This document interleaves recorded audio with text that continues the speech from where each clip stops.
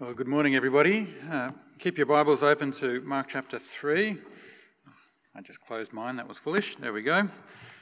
I'm going to pray for us and then we'll jump into this passage. Let's bow our heads. We thank you, Lord, that you are a God who speaks.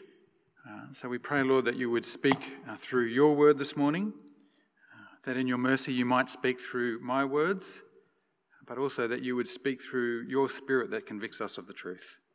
So we ask this in Jesus' precious name. Amen. A couple of weeks ago, I had a coffee with Dave, who's sitting over there. We didn't plan to wear the same shirt today, but it's nice to know you have impeccable taste. While Dave and I were catching up, he suggested a book that he thought I might read called 40 Rockets by Craig Josling. It's a great book about growing and sharing in our faith and how we might share in the workforce. But one of the 40 rockets that has it, I think we're actually on the next slide, possibly, there we go, is it asks the question, do you have a mission statement in your life? Now, of course, for some of us, our mission statements are those nebulous things that no one can ever really remember and that corporations change every 6 months. But at their best, a mission statement is that thing that gives us clarity. It cuts through all of the chatter and it encapsulates what an organisation is really about, and hopefully what a person is really about, according to Craig Josling. So when I was applying to come here and work at OEC, it was really helpful to me that I could go onto our website, I could look on the very front page, and I could see on the masthead what we are all about. Making disciples of Jesus, God's people, taking God's message with God's help to Orange and beyond. If I was coming to Orange thinking I've found a comfortable church where I can sit here, I don't have to meet anybody new, I can just do the same thing again and again and just look inward, this would have been the wrong church for me, because we're all about sharing good news with God's help out in our community. Similarly, as we've kicked off 2022, it's been great that we've had this little magnet that we can put up on our fridges. That we are praying boldly, that we're engaging regularly, and that we're inviting many. A clear mission statement speaks not only about the things that we do, but hopefully it really connects with our identity, who we are as a people, and how we actually live out those things we do in a meaningful way. And in the Gospel of Mark, the mission statement for the Gospel is declared in the very first chapter. It's very clear what Jesus is all about. In Mark 1:15 we read, "The kingdom of God has come near. Repent and believe the good news." And from the very beginning, this is what Jesus is about. He is all about the kingdom of God. It's not just a thing that he teaches with a sense of authority that has never been seen before, although that is true, Mark 1:23.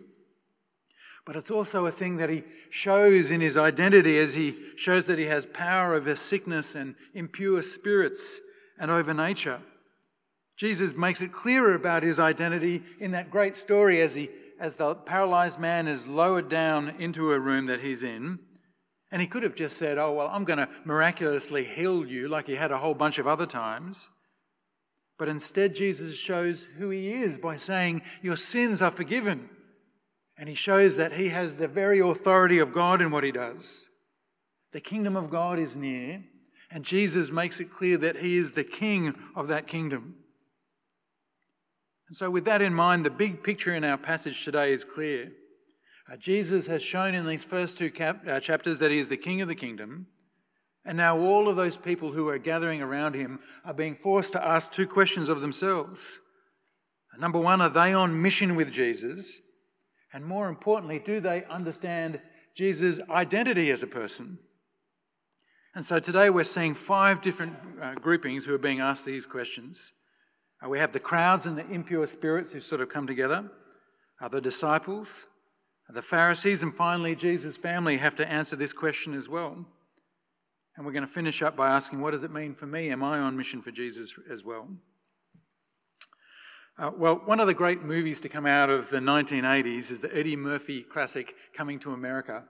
Out of curiosity, has anybody seen that movie? Okay, at least to some of us, that's good. It tells the story of Prince Akeem. He's part of this wealthy imaginary African nation called Zamunda, and he was going to get married off to a woman he didn't want to marry. And so he says, can I go to the USA? Can I find true love? Can I really connect with somebody who loves me for who I am? And as the movie kicks off, things are going well for Akeem. He's a witty and a charismatic guy. He cares for people and people like him. But he keeps on getting in trouble because he keeps on running into Zamundan citizens. And they know him for this great character and they bow down for him. My favourite moment is when he's at a basketball game. He's going to the toilet, and as somebody walks past him, he recognises him and falls down onto his knees in an act of worship. You are the great prince. It's the most exciting thing in my life to meet you. Akeem is a man that has a mission statement. He wants to find true love, love that is about understanding who he is as a person. But the wrong people keep on threatening to blow his cover because they see something different. And this is exactly the problem that we have playing out in verses 7 to 12 of chapter 3. Jesus and his disciples withdraw to the lake, but a large crowd of people follow him. People have gathered from Judea and Jerusalem and Idumea and the regions around Jordan, Tyre and Sidon.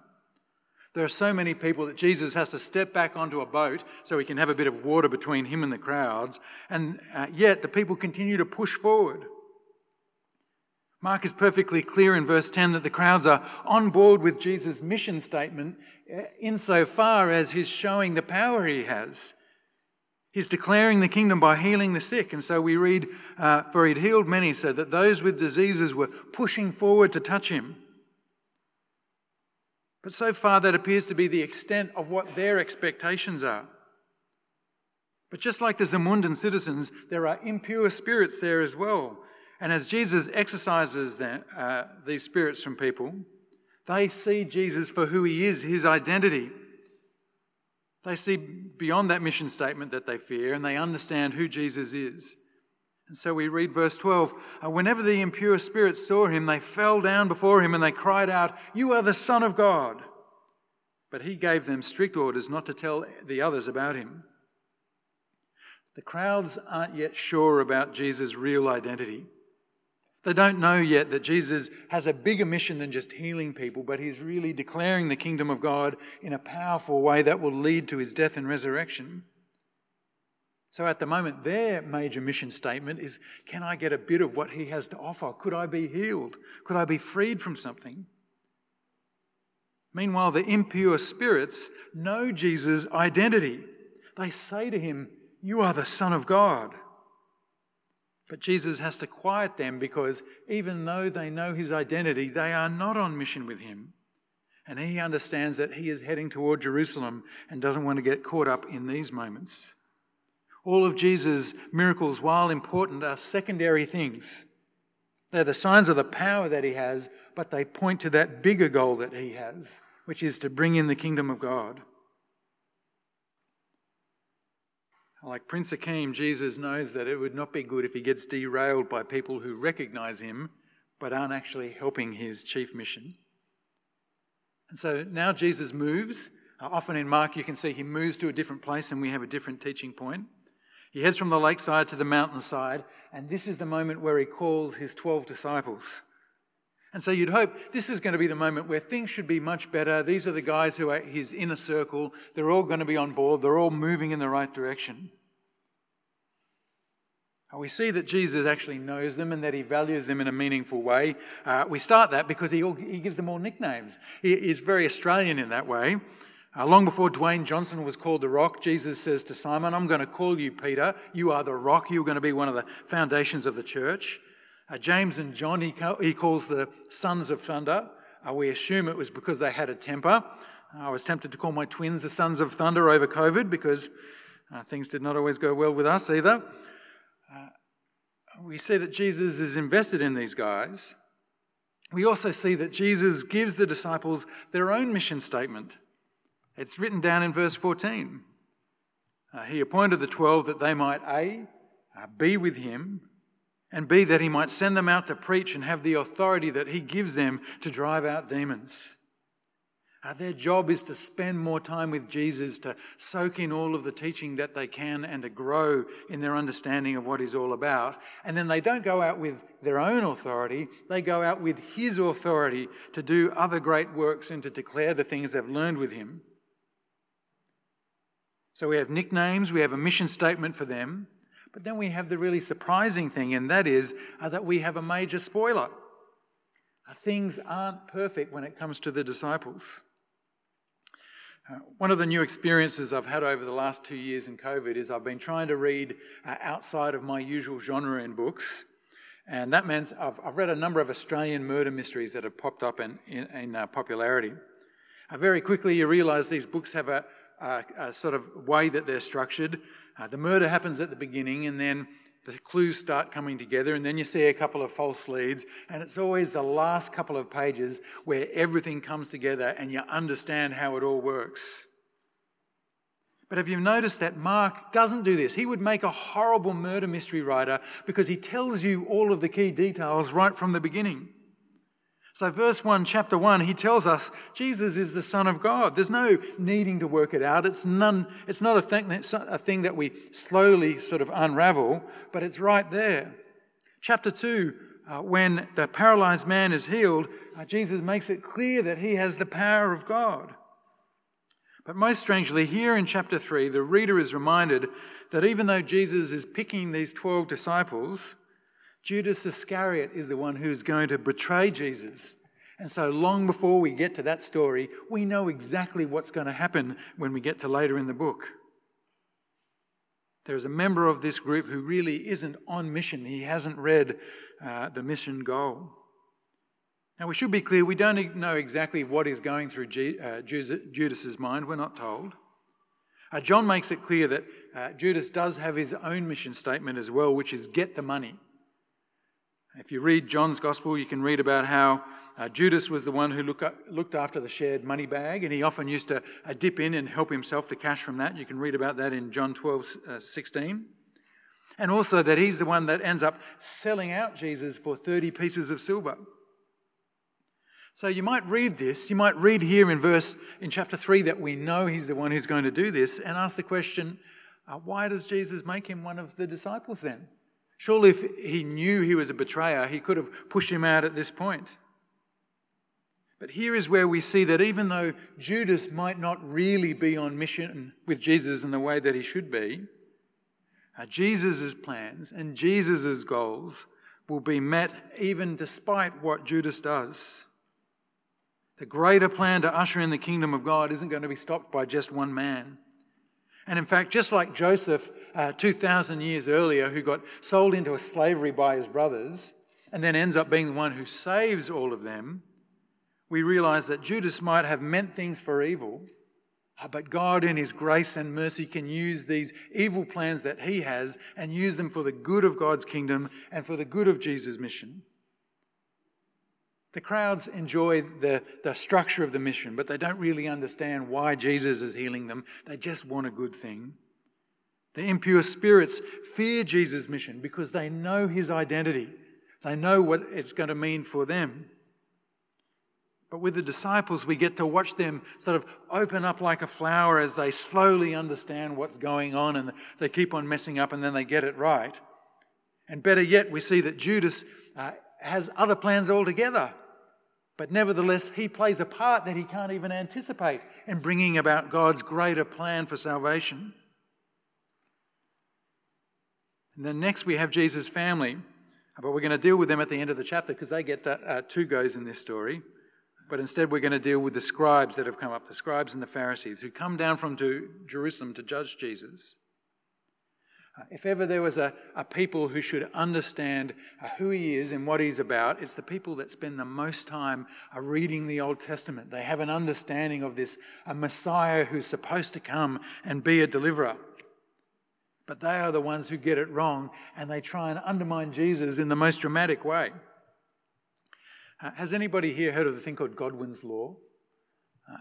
Excellent. It's one of my favourite little internet things. Godwin's Law says that the longer the discussion goes on in the internet, the more likely it is that one party will compare the other party to Hitler.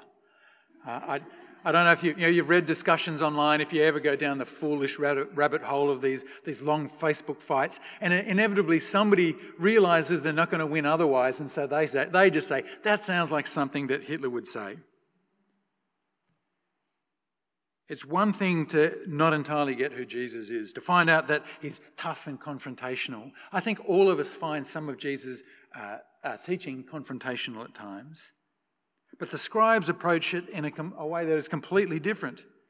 There's no engagement with Jesus. There's no willingness to understand who he is and why he's doing these things. And interestingly, there's no denial of the fact that Jesus has done some miracles that are frankly astounding. Instead, the easiest way they have to try and negate Jesus and the power that he has and the following that he is getting is to do the first century equivalent of Godwin's law. They attribute everything that he's done to Beelzebul, who was the Philistine god whose name had become a byword for the prince of demons. The first century equivalent of really comparing him to Hitler. Throw some mud and hope that people won't think too deeply about it. But unfortunately for our scribal friends, Jesus does push back. How can Satan drive out Satan? If a kingdom's divided against itself, the kingdom can't stand. And if Satan opposes himself and is divided, he can't stand, but he's finished. But no one can enter a strong man's house and plunder his possessions unless he first ties up the strong man, and then he can plunder his house. Jesus can't be doing these things by the power of Satan, because everything that he is doing is undoing evil works in this world. In fact, Jesus is showing that he has the power to bind Satan, just as he binds up these impure spirits and then he forces them out of people. This is one of those classic moments where the disciples would have been listening to this, and they would have agreed with everything Jesus said. He's bringing sight to the blind and he's healing people with diseases. He's showing that he has power over all kinds of bad things in this world. It must be a good thing that he is doing this. But for us, as we read this on the other side of Jesus' death and resurrection, we understand with a clarity that the disciples could have dreamed of. This is the very beating heart of the gospel. Because of the sin that we all carry in our lives, we are separated from God. And if we're not serving God, there's a sense in which we are all in Satan's house. If we're not serving God and his greater mission, we're serving some other mission. We are part of Satan's family. But through his sinless life and substitutionary death, Jesus binds Satan, who might have otherwise won us over to himself. As he takes the penalty of sin on himself, Jesus plunders people from what would have otherwise been Satan's possessions, and he wins us over into God's kingdom. And when we put our trust in Jesus, we are redeemed from a life of separation, and we are redeemed for a life that is seeking to honour God with all that we have and all that we do. Redeemed for a life that reaches out beyond the 70, 80 or 90 years that God grants us into eternal life with our Creator and our Redeemer. We are brought from one household to another household, welcomed into God's household not only as residents of this new house, but God calls us his adopted children in this house. The mission statement of the Pharisees and the scribes is clearly, protect your power at all costs, even if it means calling good evil and evil good. And Jesus' warning to them couldn't be more serious in verses 28 to 30. Truly I tell you, people will be forgiven for all sins and whatever blasphemies they utter. But whoever blasphemes against the Holy Spirit never has forgiveness, but is guilty of an eternal sin. Because they, that is the Pharisees, were saying Jesus has an unclean spirit. This is, the Pharisees continue to see God at work through Jesus' preaching ministry, through the miracles that he's done, and yet they actively refuse to acknowledge anything of Jesus. They are blaspheming the Spirit inasmuch as they're denying the work of God's Spirit that is right in front of them. If in their hearts they end up calling good evil and evil good, and they make a decision about who they follow, then they are grieving the Spirit. They are choosing to put aside the Spirit of God and to follow the spirit of man. Now, God is a God of love and of mercy, but to deny God's own Son who is working right in front of them. To call good evil and evil good is to do something that will separate them from the kingdom of God. They have an opportunity to turn back, but will they? And so we find ourselves left with the final group of people, Jesus' family, and they have these two different interactions, and they can be quite confusing. In the first instance, in verses 20 and 21, Jesus enters a house, the crowd gather around, and so it's such a tight thing that they can't even eat. And when his family hear this, they set out to restrain him because they say he's out of his mind. Now, for a lot of us, as we read this, we might be thinking bigger picture, and we're thinking, the family think he's out of his mind because he thinks he's the Son of God. But do you notice Mark makes it quite clear what he's thinking here? There are crowds that are gathering. It's so crowded that they can't even sit down in the room that they're in. And in first century Judea, if you are bringing big crowds of people and they're following one person, their Roman rulers would be getting very much worried about this. Is there somebody who's getting ready for rebellion? The Israelites had formed, they'd done this a couple of hundred years earlier, and they're going to do it again 40 years later in 70 AD. And so Jesus' family are concerned, he's out of his mind. If he gets this much attention, if everybody starts gathering toward them, he's going to get crushed by the Romans. But in the second interaction with Jesus, this is the one that really sticks out for people in verse 31. His mother and his brothers came, and standing outside, they sent word to him and called. A crowd was sitting around him and told him, your mother and your brothers and your sisters are standing outside and asking for you. He replied to them, who are my mother and my brothers? Looking at those in a circle around him, he said, here are my mother and my brothers.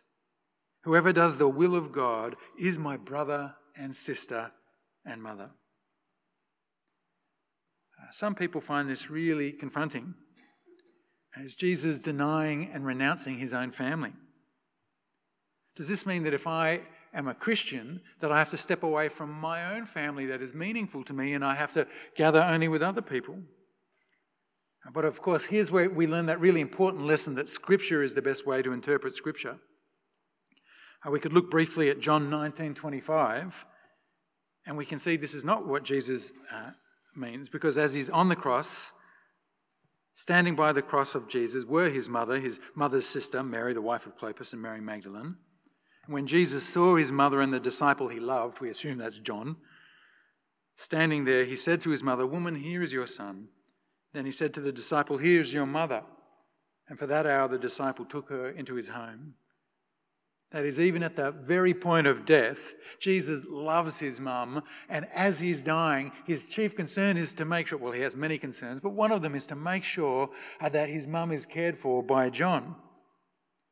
He cared for her, he's invested in her.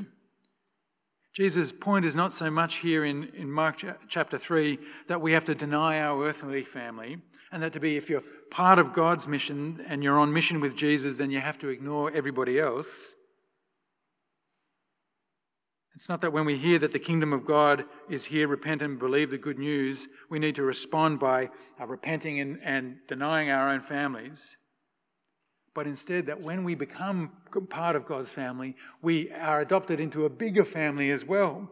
We are brothers and sisters in Christ. As we gather together as a church, we know we are surrounded by this great cloud of witnesses that we will spend forever with in heaven. And that does change our perspective sometimes. There can be moments where it does create family tensions, hopefully not for many of us. I just finished reading a wonderful book called I Dared to Call Him Father, which is about a Muslim woman who becomes a Christian in Pakistan. And for that, it meant for her that she did have members of her family that now actually wanted to kill her for her faith. But it also meant that other members of her family became Christians soon after that. But she realised that whether they hated her or loved her, that she longed for them to know Jesus' love because she knew that she was part of a forever family. New life and new hope that came through Jesus as Lord and Saviour and now brother. And so all of this leaves us with the same two questions that we see are worked out amongst these 5 people. Am I on mission with Jesus? Do I share the mission statement with him? But more importantly, do I understand his identity? If we are on mission with Jesus, if we hear the good news about what he's doing, there are wonderful ways that we can serve and we can be part of this here at OEC. In the next couple of months, we have some really exciting things coming up. We're moving into our own building for the first time, this great beacon, and we can say to people, come and be part of this, be part of this family, come and join with us, this place where we come and share the goodness of the gospel. We've got the Mark drama coming up soon after that, a great opportunity for people to hear this story and to realise that they can be part of the story as well. The kingdom of God is near, and we can declare with others that they must repent and believe so that they can be part of God's forever family. But equally, if this is a reality for this, then we need to make sure that we understand the identity of Jesus, and that needs to shape not only the actions that we do, but the orientation of our lives as well. If you look at the time we spend on things, it becomes very clear very quickly what are the things that we value most. Is it success? Maybe it is family. Family is always my number one priority, and if anything else, including church or reading my Bible, butts into it, they come second. Maybe it's money. But if we understand that Jesus is the forever King, that he is the King of the kingdom, and yet at the same time he is the one who is offering those keys of the kingdom to us, and we truly understand his identity, then his mission statement becomes not like a corporation thing, but a statement that is about life and love and hope. Let's thank God for that now in prayer. Let's bow our heads. We thank you, Lord, that just as we struggle to understand you and to follow you fully, we can be encouraged to see these different people as they work through these questions themselves. We pray, Lord, that we might be on board with your mission statement as we seek to live more like you and to love others like you love them as well. So we pray, Lord, that as we truly grapple with your identity, that you would make your position as the forever King clearer, and that as we hold on to that, that would shape our lives more clearly as well. So we ask this in Jesus' name. Amen.